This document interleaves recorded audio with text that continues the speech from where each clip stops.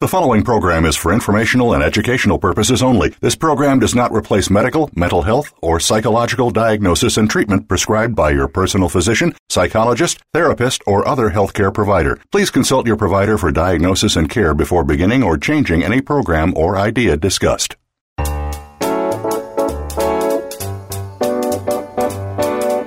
Welcome to Psych Up Live with your host, Dr. Suzanne Phillips. If you're experiencing life, and we know you are, you may have a variety of questions about relationships, family issues, personal goals, coping with the unexpected, and much more.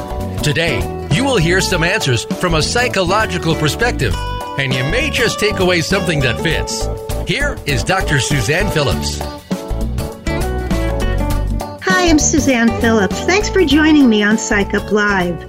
Today we are speaking about the immigration crisis, an attorney's insider perspective. While the media has shifted its focus in the last few weeks, the immigration crisis goes on, with the detention of children in youth migrant centers, tent camps, and foster care placement, the separation of families, the deportation of undocumented people, and the anxiety of those unable to obtain a green card or to start the citizenship process. One group of professionals that has been in the forefront of this crisis are the immigration attorneys, many of whom are doing pro bono work or have traveled to different parts of the country to respond. Our guest today is an attorney who has been up close to many aspects of this process.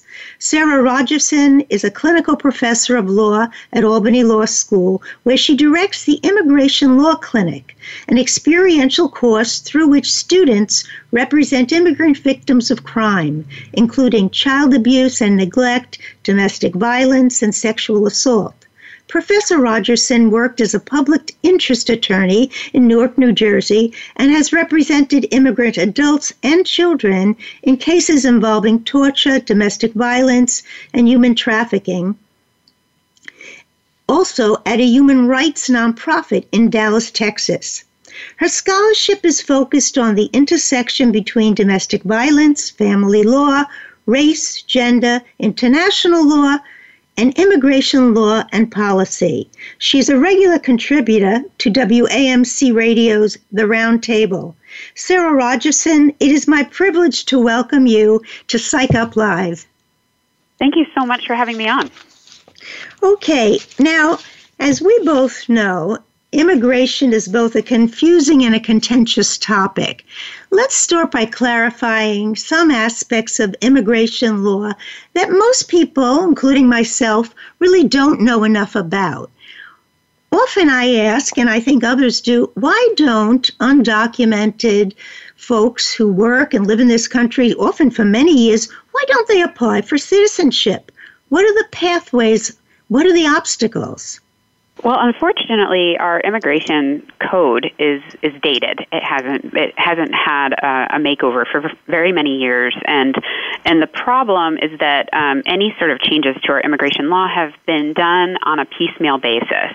So we have this bizarre patchwork. Many have called it a labyrinth of pathways to naturalized status, and so there are so many families in the United States who are what we call mixed status families, and that is to say, you may have two family members who are U.S. citizens, and then another family member who's a green card holder, another family member who came in at a different time in our laws, who doesn't qualify for any form of relief, and every single person in that family could have a different form of status. The backlog in the meantime is growing and growing. So the line, when people say, why can't people just legalize the way that our grandparents did when they came over from England or France or Ireland or Italy, it's because the laws didn't exist back then. Immigration law is a very new law in this country. Originally, immigration law was actually ceded to the states, and the word immigration doesn't even show up in the Constitution. So, yeah, we're talking about a pathway that is crooked, that doesn't fit most people, and that is really experiencing a severe backlog. So people are waiting in line for up to 20 years to enter the country lawfully. We really need to redesign the whole thing. So when you talk about this very complicated system, what I've come to know a little bit, and maybe you could help us understand it even more thoroughly, is so for me to get a green card, I am going to follow a situation where different people have different preference. So if I have a spouse who's a U.S. citizen, I have a slightly better chance than if it's my parent who's a citizen. Is that right? Well, yes. So in the regulations and in the immigration scheme, the United States Citizenship and Immigration Services, which is the part of immigration that actually processes visa applications, they have preference schemes and priorities and categories of folks who are preferred, especially in our family-based migration. So there are these categories in terms of who the United States would prefer to let in first. That being said, those types of migration patterns are being restricted further and further under this administration, even the lawful paths, including crackdown on spouses. One of the most recent big stories to hit was that individuals who are working at the United Nations in New York City who have a particular visa to do so may not be permitted in the future to bring their spouse if they're in a same-sex relationship if the marriage is not legally recognized in their country, which sounds a little obscure, but in practice what that does is, because the United States is one of a handful of countries in the world to protect same-sex marriage in the immigration process, it really interrupts family unity for those folks who are doing, the government's work, working with our government. So you can imagine how the average citizen, the average foreign citizen, is treated as they're making these applications, especially for the types of status that result in citizenship. So that's the thing to know too, is that if you're trying to come into the United States and you don't intend to stay, you're more likely to get a visa than if you are intending to stay. So there are these categories of visas. There's the non-immigrant visa and then an immigrant visa, and the difference is whether or not you intend to try to get on that path to citizenship. And we really disincentivize the immigrant visas in a lot of different ways, even under this administration, for humanitarian cases and children and orphans.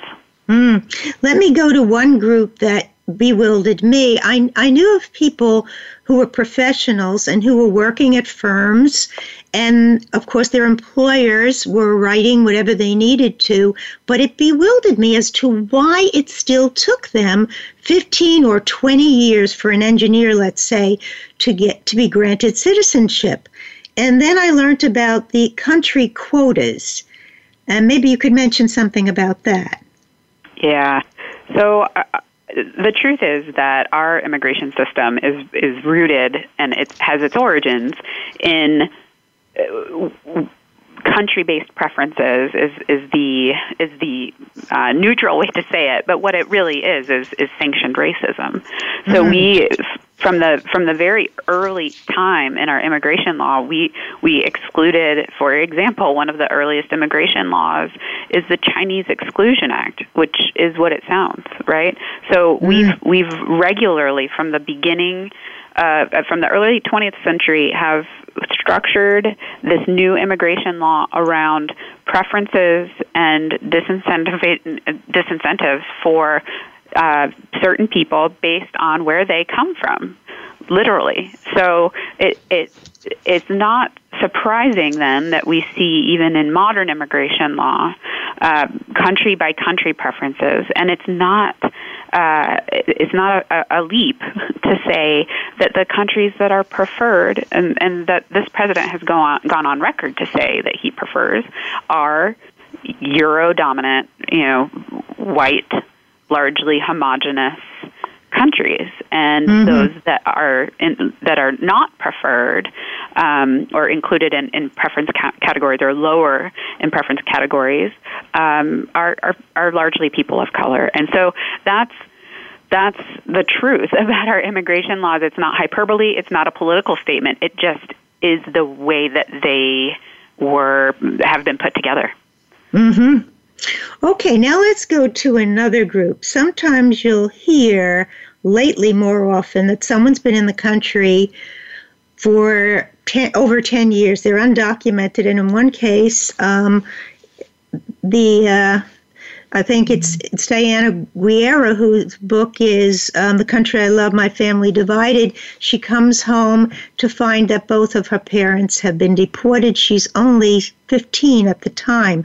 And so the question becomes, well, why wouldn't someone who's been in this country 10 years and is now very nervous given zero tolerance and the atmosphere with respect to immigration, why wouldn't that person just apply for citizenship? After all, they've been here, often making a contribution to our culture, our economy. What makes it difficult for them to apply? There just isn't a pathway. So if they came in unlawfully, there are all of these penalties for what's called unlawful presence, and that's being, the time during which you've been in the country unlawfully. There are waivers for certain types of pathways. One, unfortunately, most of the pathways for people who have been here for a long time involve pain. So if you're a victim of a violent crime in the United States while you've been here, and a law enforcement official will sign off and say that you've been helpful in the investigation of that crime, and that you can prove that you've been victimized and have suffered greatly, there is a visa for that. Another example is if you are married to a lawful permanent resident, a green card holder, or a United States citizen, and that spouse has abused you or your children, there's a visa for that. Unfortunately, there's not a visa for being a long-term tax-paying, and many, many undocumented people pay taxes.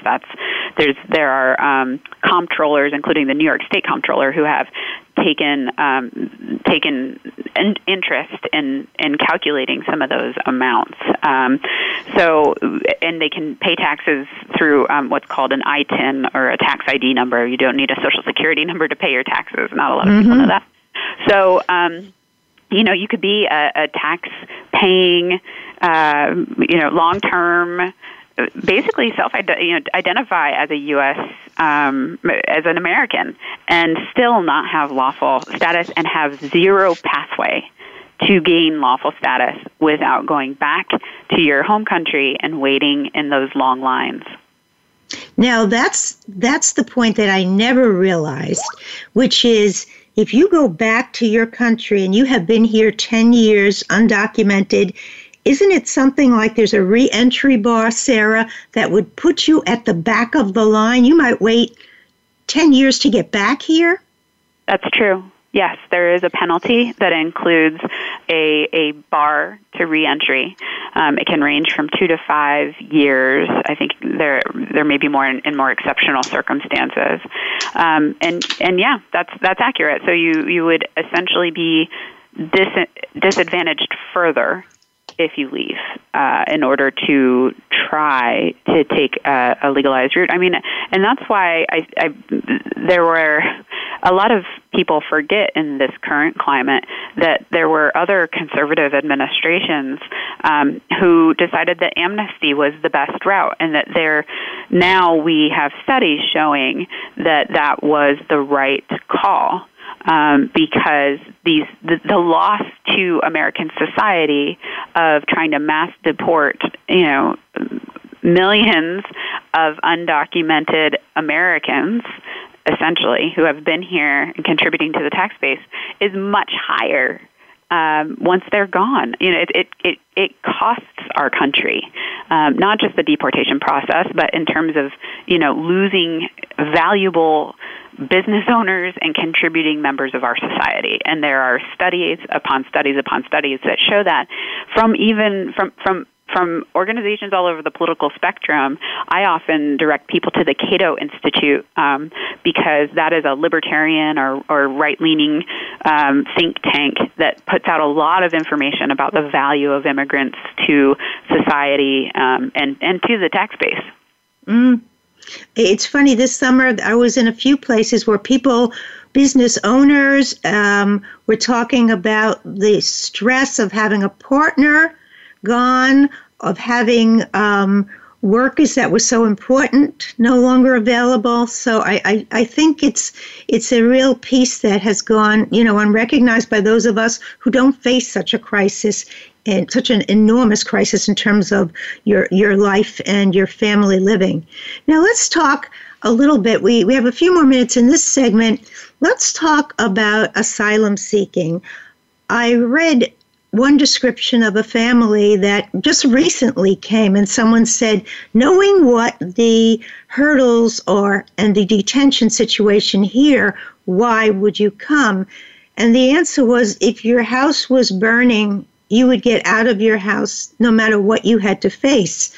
And so I think one of the realities, and you certainly would know, is that people come because they are really running from violence, fear, and true harm.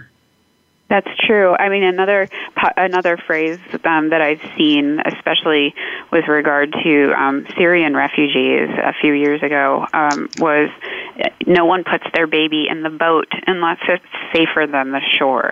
Mm-hmm. And that's the truth.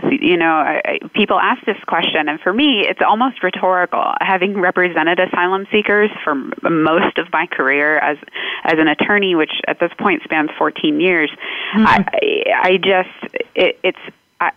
It's unfathomable if you're unfamiliar with the asylum process and the type of folks who have really suffered greatly and have literally run here. Some of my clients have arrived without shoes to this country. I have a former client who swam across the Rio Grande when she was 8 months pregnant and went into early labor in my office when she was here. So, yeah, these are desperate situations, and for a lot of the kids, they lack a family structure because there may be a situation where their parents have passed away or been killed, and their grandparents are unable to care for them.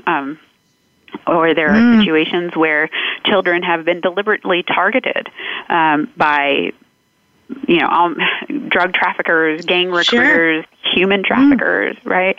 And the governments are not in a position to protect these children, and so they find their way through country upon country upon country until they find some place that's safe.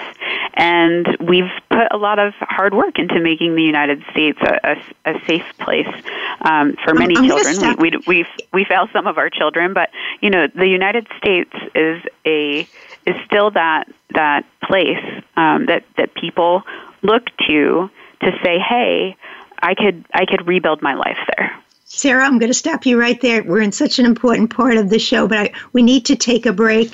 You've been listening to Psych Up Live.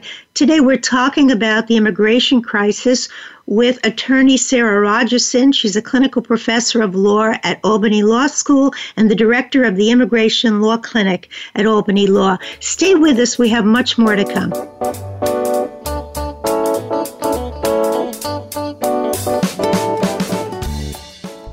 Think you've seen everything there is to see in online television? Let us surprise you. Visit voiceamerica.tv today for sports, health, business, and more on demand 24/7. What's your coffee story? The one that defines who you truly are in a relaxing setting. It's where you share your memories, plan for the future, and talk about the now. My Favorite Coffee Story is here with host Aniko Samoji. We invite you to listen in and share your coffee stories too. Bring your friends or just stop by as we talk about coffee and the inspiring stories that touch our lives every Tuesday at 4 p.m. Pacific Time on the Voice America Variety Channel. Success doesn't come by chance. It's a decision to take a chance on you. Attending the university of choice is a goal, but not a guarantee. Dr. Cynthia Colon offers you the formula of going from good, better, to best, and increasing those chances of receiving that yes to your dream university. Get the one-to-one attention every student needs to succeed. Tune into Destination University, live every Wednesday at 3 p.m. Eastern Time and 12 noon Pacific Time on the Voice America Variety Channel. Are you finding your frequency? It can be described as that space between failure and success. It's the future of digital media. It's finding your voice. It's engaging topics, content, and ideas. Jeff and Ryan discuss the digital media space and all of its aspects. It's about making the mistakes, taking the chances, summoning the intestinal fortitude to step out of your comfort zone, and discovering what you can accomplish when you decide to try, decide to learn, decide that you have something to say, and find your frequency. Live Fridays at 2 p.m. Pacific Time, 5 p.m. Eastern Time on the Voice America Variety Channel. Streaming live, the leader in Internet talk radio, voiceamerica.com.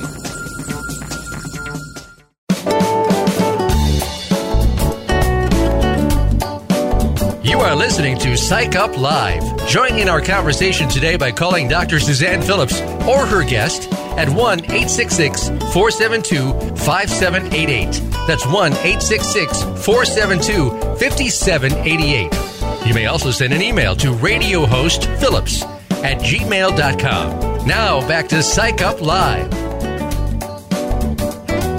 Welcome back to Psych Up Live. We're speaking about the immigration crisis with Professor and attorney Sarah Rogerson.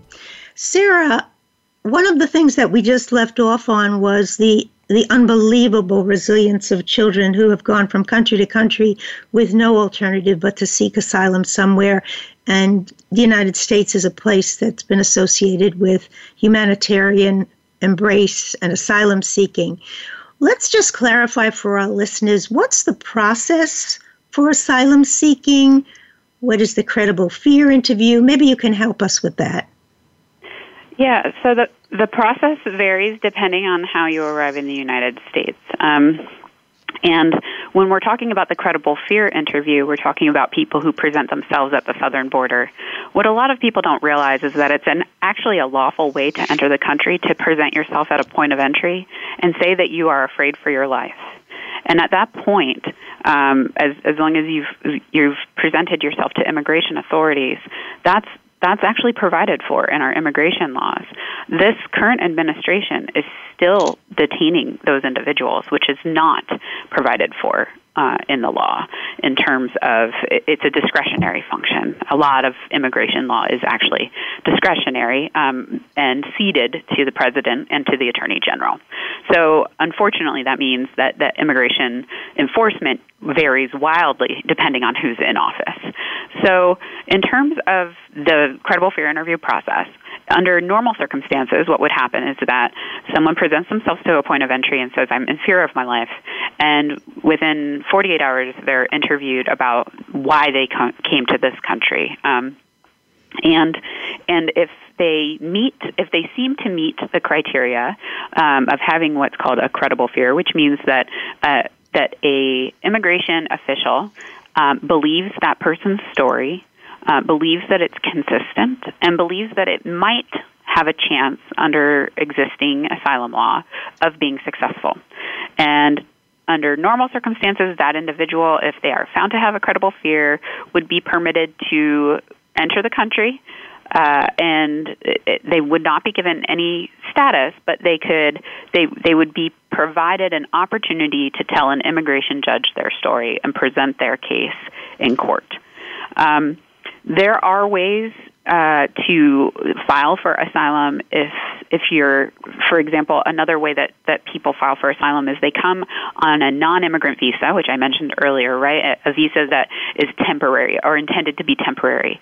And then they, and this is a little bit more rare, so they enter on maybe a visitor's visa or a student visa, and then something happens in their country, or they came with a fear, but they didn't know about the asylum process, they can apply for asylum within 1 year of arriving in the United States if they have what's called a well-founded fear of persecution.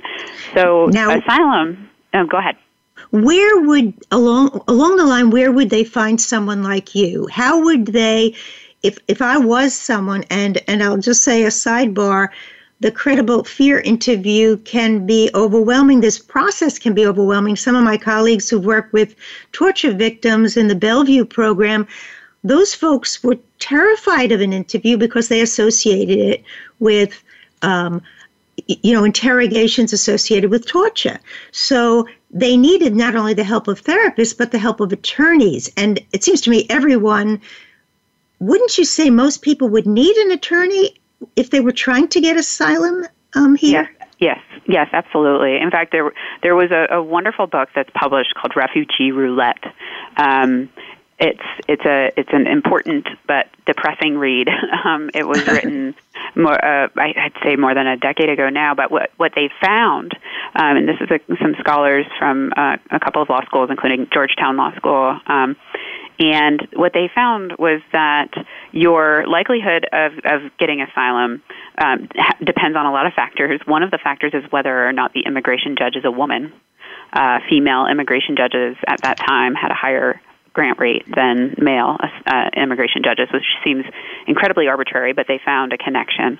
And definitely having an attorney present dramatically alters the outcome. Most asylum seekers do not have attorneys, most of them. But of the ones that do, the vast majority prevail on their claims. So the statistics bear out that access to counsel is one of the key indicators of whether or not an asylum claim will be successful. And we do not provide lawyers to asylum seekers. That is not something that our country does. They are welcome to hire a lawyer or seek one out. The government provides them with a list of free legal service providers that are pre-approved or who have gone through a vetting process. But of course, those organizations are completely slammed most of the time. So oftentimes it's faith communities who step in. Maybe the individual. I've worked with a lot of churches to connect with asylum seekers, to interview them or talk to them about their case. And I think that you raise a really important point. If you're fleeing for your life and then you arrive in the country and someone with a badge and a very official-looking uniform on is asking you a bunch of really invasive questions, and especially if you're a woman and if sexual assault was part of of what victimized you, and the majority of the officers are male. I think now they've changed the policy so that it's a female officer for female asylum seekers, but still, you're still speaking to a government official when in a very precarious point in your journey, and it's really hard to establish trust within 5-10 minutes in order for somebody to tell you their deepest, darkest secrets. And that's what I tell my law students. The first meeting with your clients, don't expect to get the full story. Don't expect to get any of the story, right? That meeting has a very different purpose. But yet, Absolutely. The way that our system is designed, we just expect people to, and if they're inconsistent later on, including omissions. If I've had clients who omitted a sexual assault and didn't bring it up until after they had the holistic wraparound care with an attorney and psychological support and, all of that work. And then were later found to be not credible because they didn't disclose that at the initial credible fear interview, which is just ridiculous given all that we know about trauma-informed Absolutely. Practice. Yeah. I have never met a victim of rape or domestic abuse, etc., who could tell me their story as a narrative, Sarah. That is not the way people encode a traumatic event that's a near-death experience that involves, a significant trauma. It's just not going to be encoded that way until, as you say, they develop a rapport and a safety with attorney, therapist, etc. So we can see how difficult this must be. Now, just bearing on this, I know one of the things you wrote about or you referred to is it's unlikely that if I'm a woman and I'm seeking asylum and my abuse is domestic abuse from a spouse, I'm not going to be taken as serious, nor is that a criteria that is going to push me along for asylum seeking. Is that correct? It used to be. So there are 5 categories under which an individual can claim asylum. It's race, religion, nationality, political opinion, and then membership in a particular social group. In that last category, you'll notice the absence of gender or gender-based violence. What has happened since over the last several decades, as attorneys have argued that domestic violence can be framed either as a social group or a political opinion. The political opinion is that women should not be subjected to violence at the hands of their partners or spouses, and then the social groups vary depending on the country and the context, because domestic violence, the roots of domestic violence, change. They're situational. So we have to sort of fit people into these groups. And domestic violence was an emerging area. It's one of the first law review articles I wrote was about the way that domestic violence asylum claims had been shaped in the United States. And it was a big fight for them even to be recognized at all. And now we're seeing, and we were making some headway on that, and this administration has actually made it a point to target victims of domestic violence who are seeking asylum to discredit their claims. There was a memo that was issued earlier this year by the Attorney General, which indicated that it would be very difficult for victims of domestic violence to qualify under our asylum laws, and giving asylum officers limiting instructions about in what circumstances that might be appropriate. So we don't know the full extent of that yet. But, for example, if your abuser is a police officer or somehow tied to the government, then it's a better quote-unquote claim. And it's just awful because it's so arbitrary and it's so not connected to everything that we know about domestic violence and government response or lack of response to domestic violence in other countries. So it's just right now a very difficult category of claims where we previously were making a lot of progress as a legal community in fighting for that. Let's go to the children. Now, help me with this. Is it the case, we have thousands of children in detention, some from this family separation crisis, some as unaccompanied minors and children who came on their own, as we spoke about before. Must these children, to actually, let's say the unaccompanied children, do they have to go through a credible fear interview now to move out of a detention center, and where would they go next? What do we know and what's happening with the children, Sarah? Unfortunately, we don't know as much as we should. The government the federal government has not been forthcoming with really important information about these children. There was a story that broke actually this morning that there was a 5-year-old who was persuaded to actually basically waive her rights under the Flores settlement, which is a series of litigation that spans a couple of decades now that resulted in a settlement with the federal government about the conditions around the detention of children, how long what type of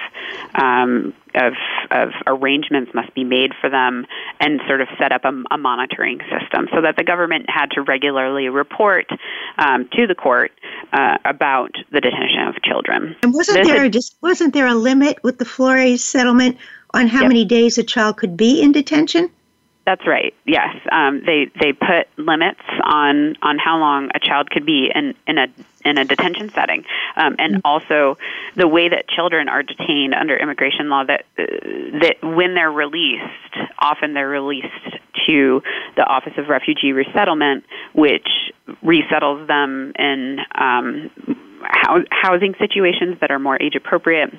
And then ultimately, what used to happen is that if a friend or family member could be located in the United States, that friend or family member would be able to go through a series of checks and balances in order to be able to take the child into their care.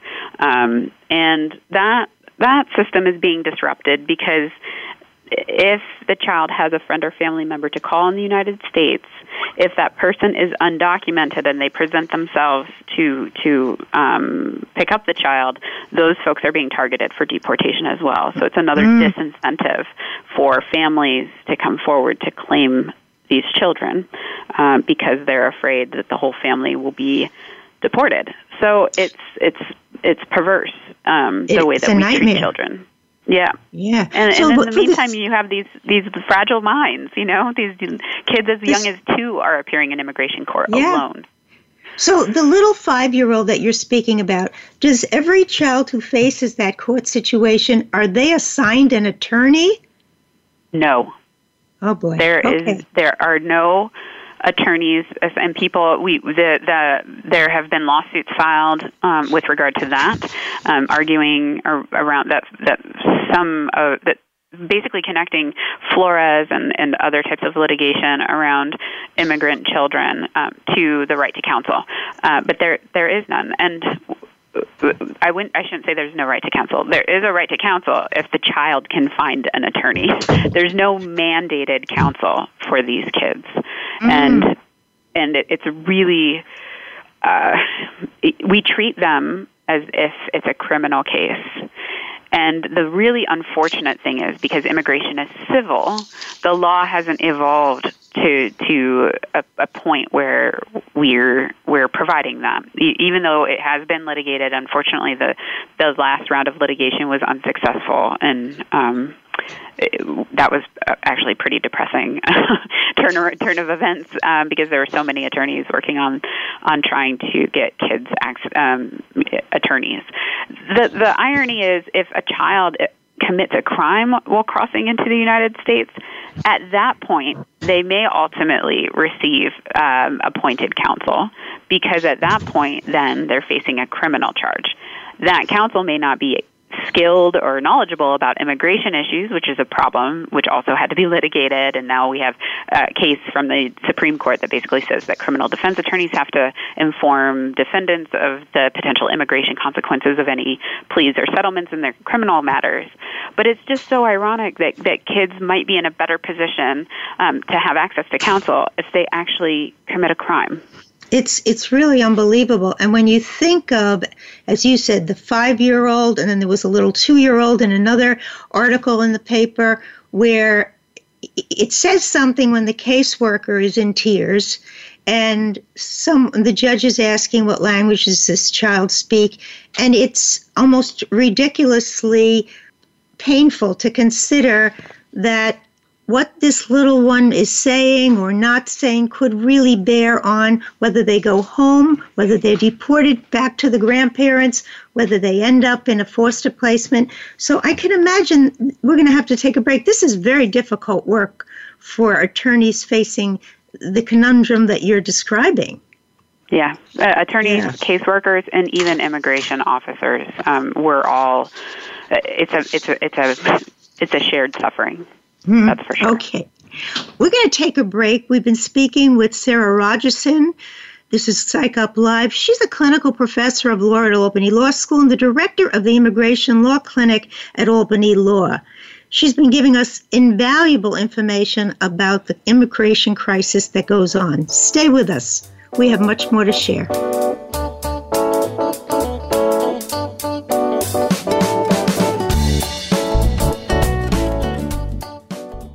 Become our friend on Facebook. Post your thoughts about our shows and network on our timeline. Visit Facebook.com/Voice America.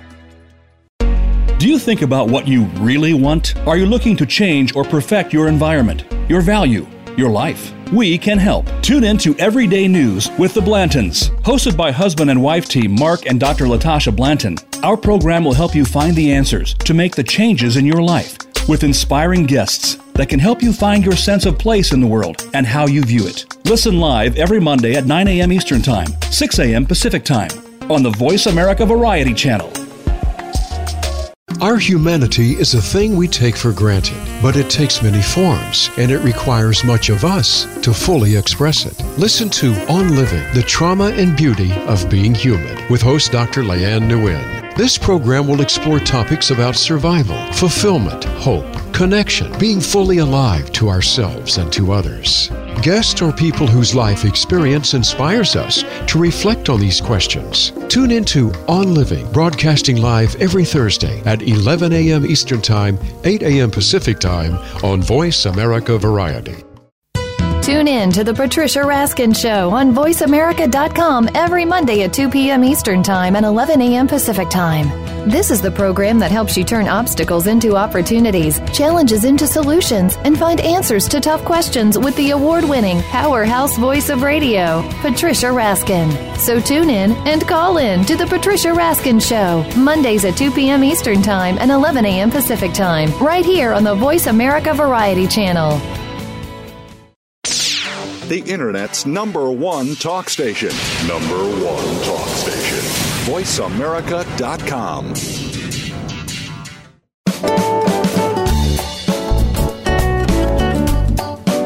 You are listening to Psych Up Live. Join in our conversation today by calling Dr. Suzanne Phillips or her guest at 1-866-472-5788. That's 1-866-472-5788.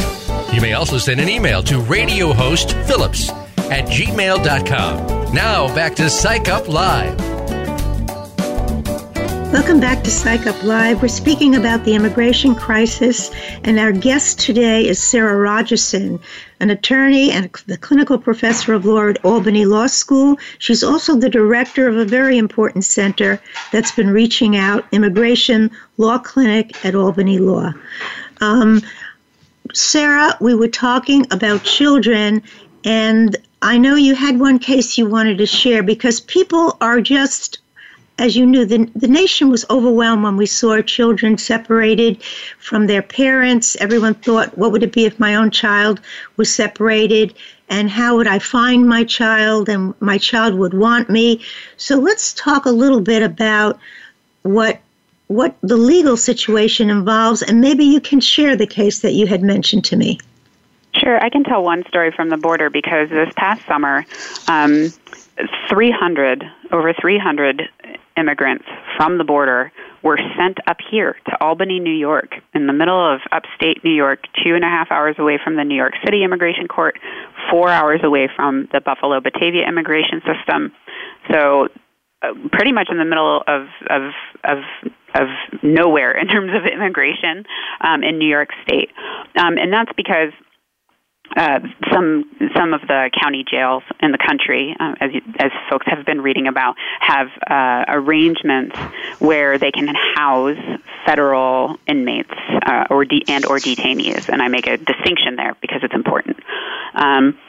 So Albany County, which is where we are, is one of those counties, and for 5 years I've had a relationship with the Albany County Sheriff, Craig Apple, where my students negotiated with the Department of Homeland Security and the local sheriff's office to do outreach to the detained population in that jail. Typically it would hover between 15 to 50 people over the last 5 years, and then this summer, within a matter of 8 days, we received 300. They were put on a plane, 100 at a time, and flown up to the airport, which is located right next to the jail. And we set up a rapid response crisis lawyering team that now spans the state. There are 25 more detainees arriving today, actually, and we're setting things up in order to respond to that need. One woman in that first group of over 300, there were many separated parents. The sheriff had asked the Department of Homeland Security not to send any separated families. He wanted nothing to do with that.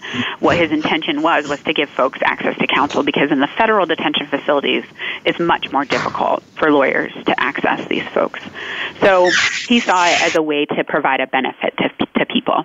And so we got right in there when they arrived, and one woman that I spoke with was separated from her daughter at the border. All that she had of her daughter was, well, it wasn't just her daughter. She had 3 children. And all that she had to show that they were hers were their vaccination records, and 2 of them were actually United States citizens, and so she had their Social Security cards. And my job was to take those and to she knew that she had found out that the children ended up with a sister who was documented in another part of the country, far, far on the West Coast. And my job was to take those documents and send them to her sister so that her sister had something to prove who these children were, who they belonged to, and to be able to start the process of making legal decisions on their behalf, while their mom, who did nothing wrong aside from cross a border without permission, was detained hundreds and hundreds of miles away in a state that they had never heard of. So that was, for me as an attorney, a very impactful moment of this crisis. Not just me either. I looked at the corrections officer who was helping us process folks and get people in and out, and I looked at him and I said, I know that your job is very difficult. COs or correction officers experience PTSD at the rate of Afghanistan and Iraq war veterans. That's one of the things I learned this summer. And I said, I want you to know that what you're doing in your job today is helping me help this woman find her children and connect with them. And that's I really feel like it's important for you to know that. And so it's been, this crisis has really brought a lot of people together in ways that they wouldn't have ordinarily worked together in the past, because we all recognize that this is wrong, that we can't treat people this way. And it's leading to a lot of really deep and meaningful conversations just about trauma generally in all aspects of our lives and professions and work that we do. Well, let me ask you this, and Valeria Lucelli wrote the book, Tell Me How It Ends. She was an interpreter in the immigration office in New York City. So I think our listeners will want to say that to you. Tell us how it ends with your lady, your mom, and the 3 children. Were they ever reunited, Sarah? Not yet, not as far as we know yet. But we did locate as many children as we could, and then we actually set up video. The sheriff just could not have been more accommodating. He instructed his staff to set up free video communications with families who had been separated, so that they could sit in a room in front of a camera and actually have a conversation with their child and see them. They also have free telephone calls that they can make to friends and family from inside from where they're staying inside the jail housing units, so that they don't have to be transported to a phone or a visiting area. They have phones in their housing units, and they don't have to pay for the minutes that they use for a certain period of time. So those types of seemingly small concessions from the jail staff actually made a world of difference for these folks. I ended up at the jail at 10 o'clock at night connecting a brother to his sister. Since he was over the age of 18, he was separated from her. She was 13, and they have yet to be reunited, but they've had many, many phone calls that have really boosted morale on both sides of the equation. Everything I hear, and I know my colleagues would hear, is that we know you never separate siblings. You never separate psychologically parents and children. So I think as attorneys, you've been really humanitarian first responders in this crisis, just by reason of, as you say, connecting them with the phone. I guess I want our listeners to know that when I researched more about Sarah, one of the clips that I heard was the sheriff who was receiving all these folks into detention saying, there is no way I would take these folks without having Sarah Rogerson and the law clinic backing it up, because they have to be treated with respect. And I was so moved by, his position, and he really underscored the importance that attorneys are playing in this crisis. With that in mind, let me ask you, because you are the director of the Immigration Center, what is it that your students and even your colleagues are finding most difficult about this situation? Yeah, vicarious trauma is part of what we do as immigration lawyers. I learned that lesson very early on when I was in law school and took a clinic and did the immigration clinic, and my first client was an asylum seeker from the Republic of Congo who had endured awful trauma and torture, just brutal torture. It's still one of the worst cases I've ever seen, and it was my first. and part of my journey, and in terms of where I thought my career was headed, was altered right by that case and my response to it. And we, as part of the pedagogy for clinical legal education, we incorporate vicarious trauma because we know the students are impacted by that. We know that, and there's been a lot of work in our field around shared suffering among humanitarian attorneys, and there are some great resources out there, and I always refer my students to them as part of this. And we always keep an eye out for burnout and compassion fatigue, and I teach my students what that means, and I ask them to think about things like the Professional Quality of Life survey and the Adverse Childhood, the ACEs survey, so that they understand self-awareness and then the impact of the work and what to look out for so that we can all be responsible. I also really emphasize for my colleagues and for my students the importance of checking in with mental health professionals. I think there's still a lot of stigma, especially in the legal field, around that. There's a lot of fear that if I go to visit a therapist, does that mean that I have to disclose some sort of fitness issue for the bar exam, things like that. And I've been working with some colleagues to sort of really attack that stigma head on and say, no, look, this is just a part of professional responsibility, taking care of yourself. And I tell the students, I'm pretty open about the fact that I check in with a therapist pretty regularly, especially around these types of crisis situations. I'm in therapy now because I think it's important. It's an important part of professional responsibility to seek out support to help you walk through your reaction to trauma and make sure that you're serving your client the best you possibly can. So the law school here has also started incorporating wellness programming into the school life and has brought on a counselor that's available to students that they can speak to in-house as a partnership with another school in the area. So those are just a few of the things that are happening in the legal profession here at Albany Law School that really need to happen more broadly in our profession. We have some of the highest rates of alcoholism and substance abuse in this profession, and there's a reason for that. I'm so delighted to hear you say this for all our listeners and all our professionals out there. We say whenever we intervene with therapists and caregivers and attorneys now who are asking for care of the caregiver workshops, just as no trauma victim can heal alone, no caregiver can hold the anguish or the pain or the memories day after day without a support community to help them heal. And as you say, whether that's professional therapists or programs that allow for it, it's incredibly important for you folks to be able to sustain.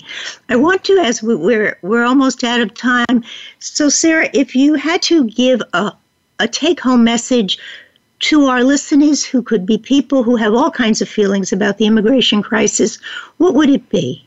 It would be that everybody knows or has reason to know of someone who's working in the system, whether it's a deportation officer or somebody who works for the TSA, a TSA agent like my uncle is, or like me, an immigration lawyer. You might have one in your life.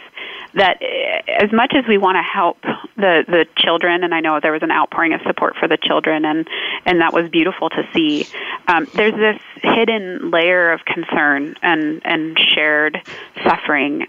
Reach out to the people in your life that are working in immigration issues now, no matter what side of the issue they're on, because I've talked with people on law enforcement side as well as the advocate side, and they're all suffering right now.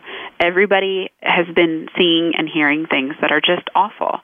And so if you're feeling powerless, if you feel like there's nothing you can do, another way to support the community that's trying to help is to reach out to them and check in with them and say, hey, I know things are probably pretty stressful for you right now. Is there anything, do you want to talk about it?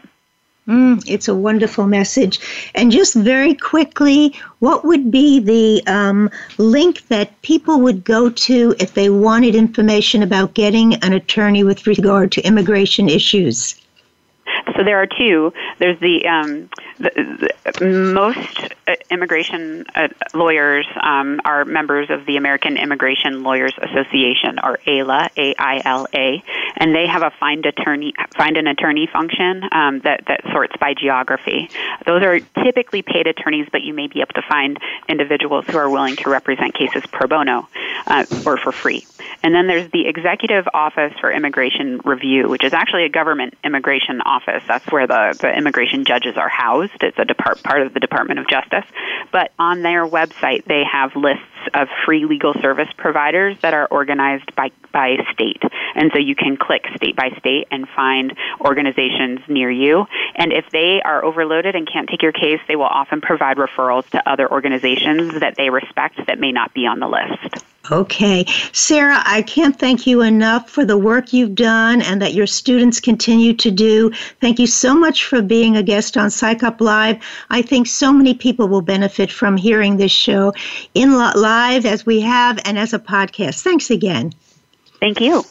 Okay, I want to thank my listeners. Remember, you can hear this show and any prior show as a podcast by 6:30 this evening Eastern. This will be a podcast on my site, on the podcast app of your iPhone, iTunes, as well as under Voice America Psych Up Live. Remember to drop me a comment or a question at radiohostphillips@gmail.com. Until next time, please take care. Thanks, and be listening.